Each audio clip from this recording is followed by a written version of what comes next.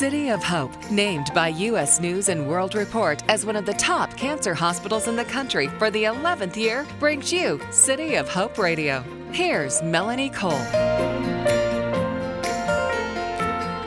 Metabolic bone diseases are disorders of bone strength and can sometimes be caused by abnormalities of minerals or by other factors. My guest today is Dr. Ozar Khosravi. She's an endocrinologist at City of Hope. Dr. Khosravi, welcome to the show, and tell us about your new clinic at the Center for Metabolic Bone Diseases at City of Hope. Thank you very much.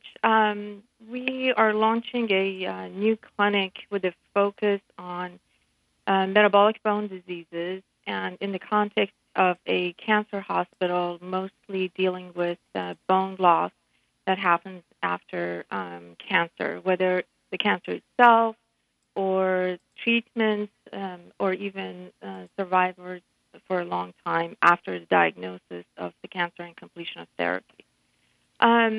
We have a department that has trainees. We have endocrinology fellows at City of Hope and also other institutes that come here.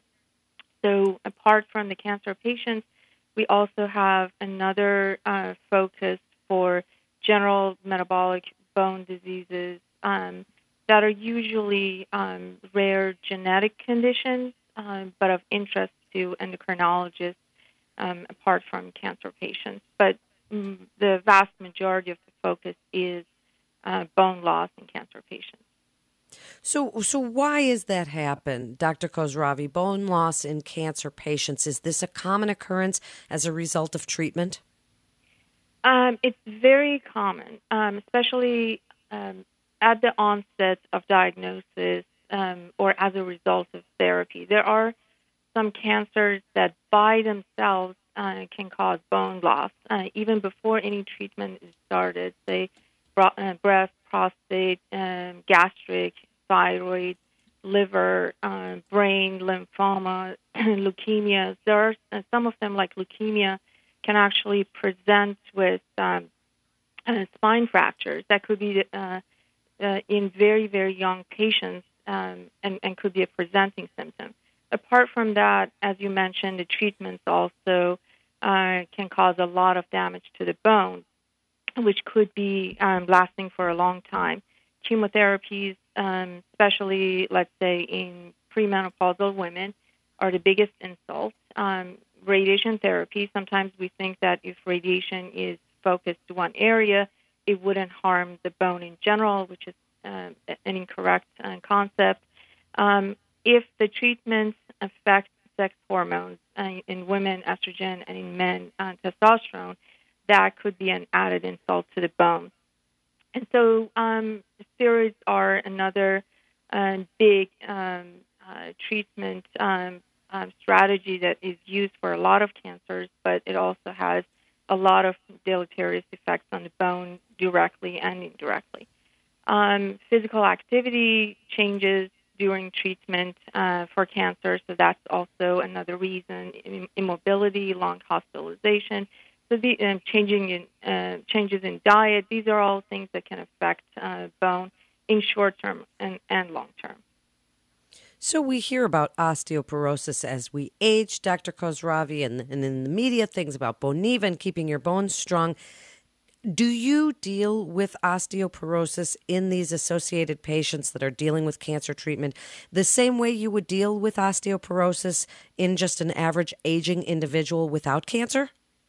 Well, that's a great question because there are a lot of things that are different. Sometimes we are dealing with very young patients, so the focus in these patients, and basically in all patients, first and foremost is lifestyle optimization, making sure their diet is calcium rich, and try to get their calcium from diet rather than supplements, and also exercises that are bone focused. So in our clinic, before the patients even see the physician, they go through nutrition and physical fitness evaluation, and then see us, and we talk about medications. So some of these, that's probably one of the best opportunities to modify patients' diet in the right direction. But also the medications play a very major role. And one of the ways it's different from general population is that we actually have lower thresholds to start patients on treatment because it has been shown in population studies that women who were on osteoporosis treatments, mostly bisphosphonates, Fosamax, Boniva, Actonel, Zameda, all those medications had a third less risk of breast cancer in the future. So there seems to be some anti-cancer effects from these medications. So in the right patient that needs a medical treatment, we usually have lower thresholds to start them on these treatments.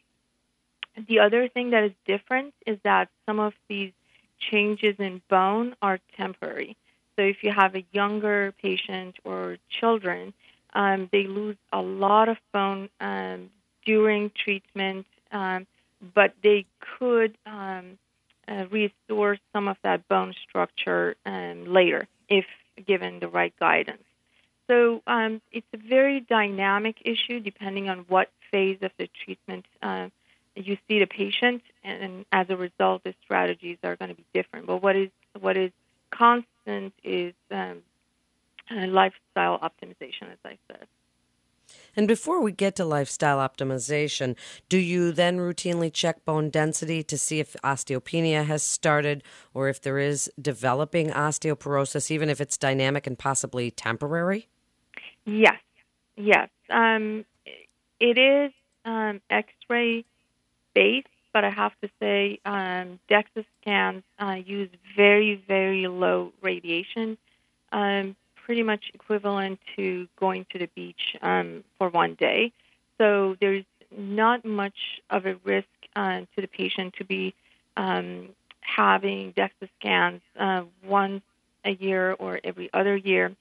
And that is usually our tool to gauge the bone loss and also follow up to see whatever treatment that we suggested, if it has been effective and that we are going in the right direction. And that's absolutely one of the first and foremost tools that we have. So then how do you work with people on diet and exercise while they're going through treatments for something else to keep track of this and hopefully keep it at bay just a little bit? It's usually not very difficult. The calcium-rich diet is not hard to reach unless somebody's diet is particularly unhealthy. So dairy have a lot of calcium if patients are inclined to have dairy or can tolerate them. But there are a lot of vegetables, especially dark leafy greens, that have plenty of calcium. Vegetables like kale, chard, collard green, turnip green, have a lot of calcium. There are some fatty fish like tuna and even tilapia that has a lot of calcium. So it is not difficult to get calcium if they eat the right amount of vegetables, particularly.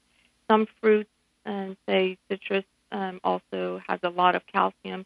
There are some fortified sources of calcium in the food, but I think if we stick to the natural food that we have without fortification, we should be able to get enough calcium. And vitamin D is the other component of bone structure. So sun exposure is a great source of vitamin D formation. But a lot of people end up getting some supplementation, and depending on the season where they live, their age, even skin color, it could determine their vitamin D levels. So a good percentage of people end up needing some vitamin D supplementation. So in just the last few minutes, wrap it up for us, Dr. Khosravi, and tell us about this new center clinic for metabolic bone disease that you're starting there at City of Hope and why they should come for their care. And tell us a little bit about your team. So we have recognized for a long time that every cancer center needs a bone center because a great number of patients, apart from those who get bone metastases from the cancer, have a lot of bone loss, especially immediately after treatment or even during treatment. The consequences of bone loss and osteoporosis could be severe. It could result in chronic pain, loss of lung volume if it is significant, spine fractures, unfortunately even death if it is an elderly and gets hip fracture. So I think a lot of times we lose sight of the grave consequences of osteoporosis that remains untreated. So we want to raise awareness and also promote a healthy lifestyle first and foremost, which is important for any condition, including the bone. And so we think that it is an opportunity to make people aware that not necessarily as we age, we shrink. So if we maintain a healthy lifestyle, we should be able to go through old age without losing our height and bone density. Thank you so much, Dr. Khosravi. It's absolutely fascinating, and I applaud all the great work that you are doing at City of Hope. And you're listening to City of Hope Radio. For more information, you can go to cityofhope.org. That's cityofhope.org. This is Melanie Cole. Thanks so much for listening.